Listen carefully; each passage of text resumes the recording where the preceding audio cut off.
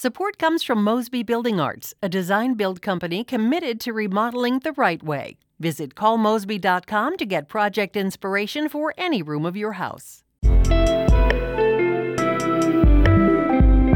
From the St. Louis Public Radio Newsroom, this is The Gateway. It's Wednesday, August 12th. I'm Wayne Pratt. Mark Twain National Forest is using goats to eat invasive plant species. It solves a problem, and it's a pretty good life for the animals. It's kind of like having a new smorgasbord on a regular basis, and I think it's pretty good. In just a few minutes, St. Louis Public Radio's Jonathan Ahl reports on the natural, cheap, and efficient way the Forest Service is managing some of its land. St. Louis Mayor Lyda Krewson is again considering tightening restrictions on city businesses because of coronavirus. She has stated that she could make a formal announcement today. St. Louis Public Radio's Sarah Fenton reports.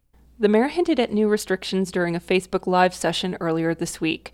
Krewson said city officials are considering placing limits on how many people can be inside certain businesses. Late last month, St. Louis County put capacity limits in place for bars and other businesses and limited gathering sizes to 50 people or fewer. The city has so far not followed suit. Krewson said there are too many people still testing positive for the coronavirus, and the city's positivity rate is still too high. Our goal is not to punish anyone, but our goal is to tamp down the spread hopefully without putting anyone out of business. She says 50% of those testing positive for the virus are young people in their 20s and 30s. I'm Sarah Fenton, St. Louis Public Radio. The Missouri House is breaking up Governor Mike Parson's tough-on-crime legislation. House Speaker Elijah Haar says the package will become single-subject bills to, quote, protect the integrity of the lawmaking process. This decision comes after Parson announced he wants the Attorney General's office to be involved in prosecuting crimes in St. Louis. The House was scheduled to wrap up today, but now it won't take up the individual bills until August 24th. An advocacy group that campaigned to bring cure violence to St. Louis is pulling its support from the crime reduction program.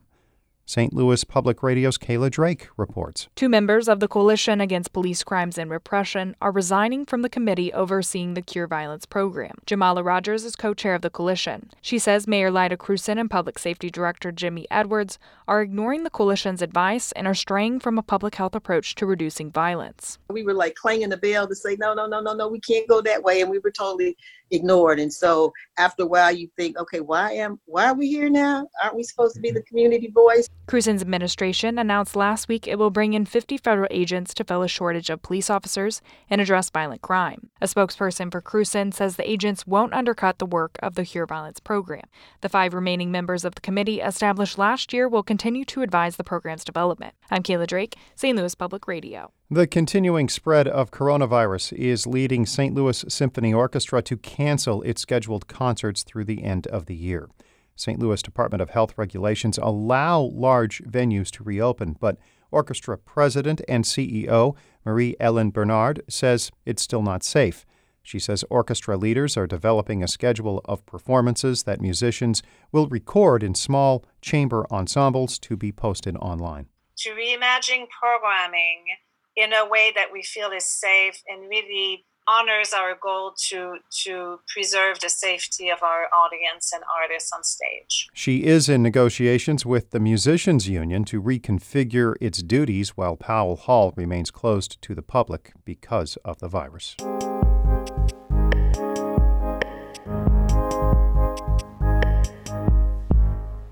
The Mark Twain National Forest in Missouri's Ozarks is using herds of goats to help solve the problem of non-native plants wreaking havoc on thousands of acres. St. Louis Public Radio's Jonathan Ahl reports it's a natural and cheap alternative to using herbicides and mowing. Dozens of Spanish goats are roaming around a field in the Mark Twain National Forest. The vegetation is about waist high, making it hard to see them from a distance. They are here to eat Cyracisa lespedeza, a woody, flowering herb native to Asia that makes this area uninhabitable for quail or turkeys. Brian Davidson is the Botany and Invasive Species Program Manager at the Mark Twain National Forest. He says the goats are helping not only with what they eat, but also what they leave behind. They're defecating all over that. So that gets incorporated in the soil, and it's a positive. So between what they eat and what they poop, they're the natural weed and feed. Yeah. What goes in comes out, right? So, and all of that it has a lot of nutrients. The fields and glades in between large groups of trees are super important to the health of a forest. They provide habitat for wildlife, areas for wildflowers to grow that help bees, and act as fuel breaks in case of a forest fire. But plants like blackberries and kudzu can invade and decimate those spaces. Davidson says non-native plants can grow up to 10 feet high.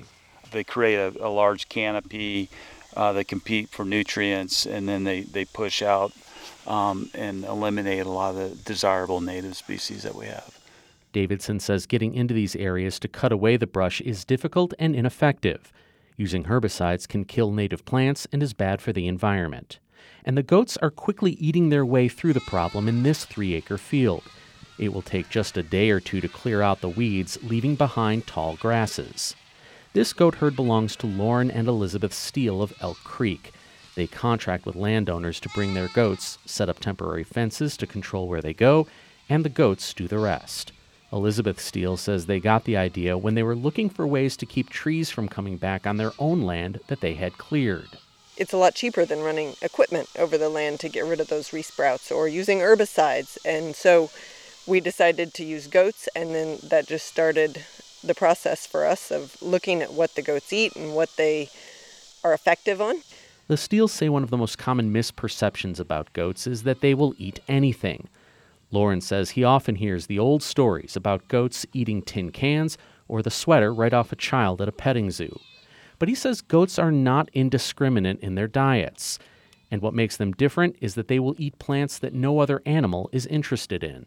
So they're pretty picky, however, they will eat a lot of stuff, particularly broadleaf plants, and they're not near as much of a grass eater. They eat some grass, but they concentrate on broadleaf and brushy browse type species. The Steeles own about 1,500 goats and bring most of them out on jobs like this one at the Mark Twain National Forest. And while the process is very natural, this is a business. The $25,000 contract the Steeles have with the Forest Service has specific benchmarks for clearing plants from certain areas.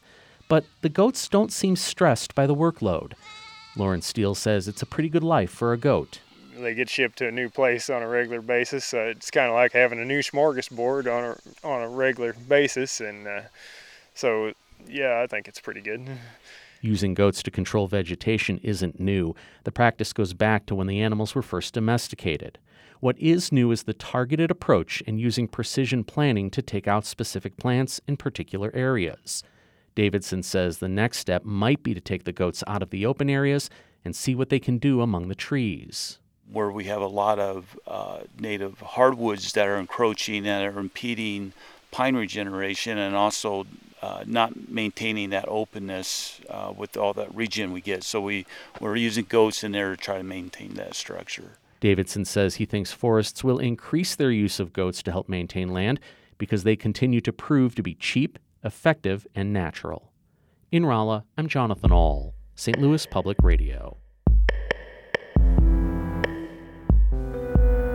Our Fred Ehrlich edited that report. Shula Newman is the executive editor of St. Louis Public Radio, music by Ryan McNeely of Adult Fur.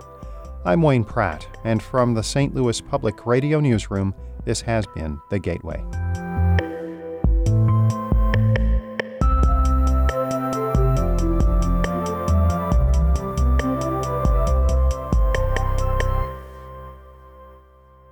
Support comes from Mosby Building Arts, a design-build company committed to remodeling the right way. Visit callmosby.com to get project inspiration for any room of your house.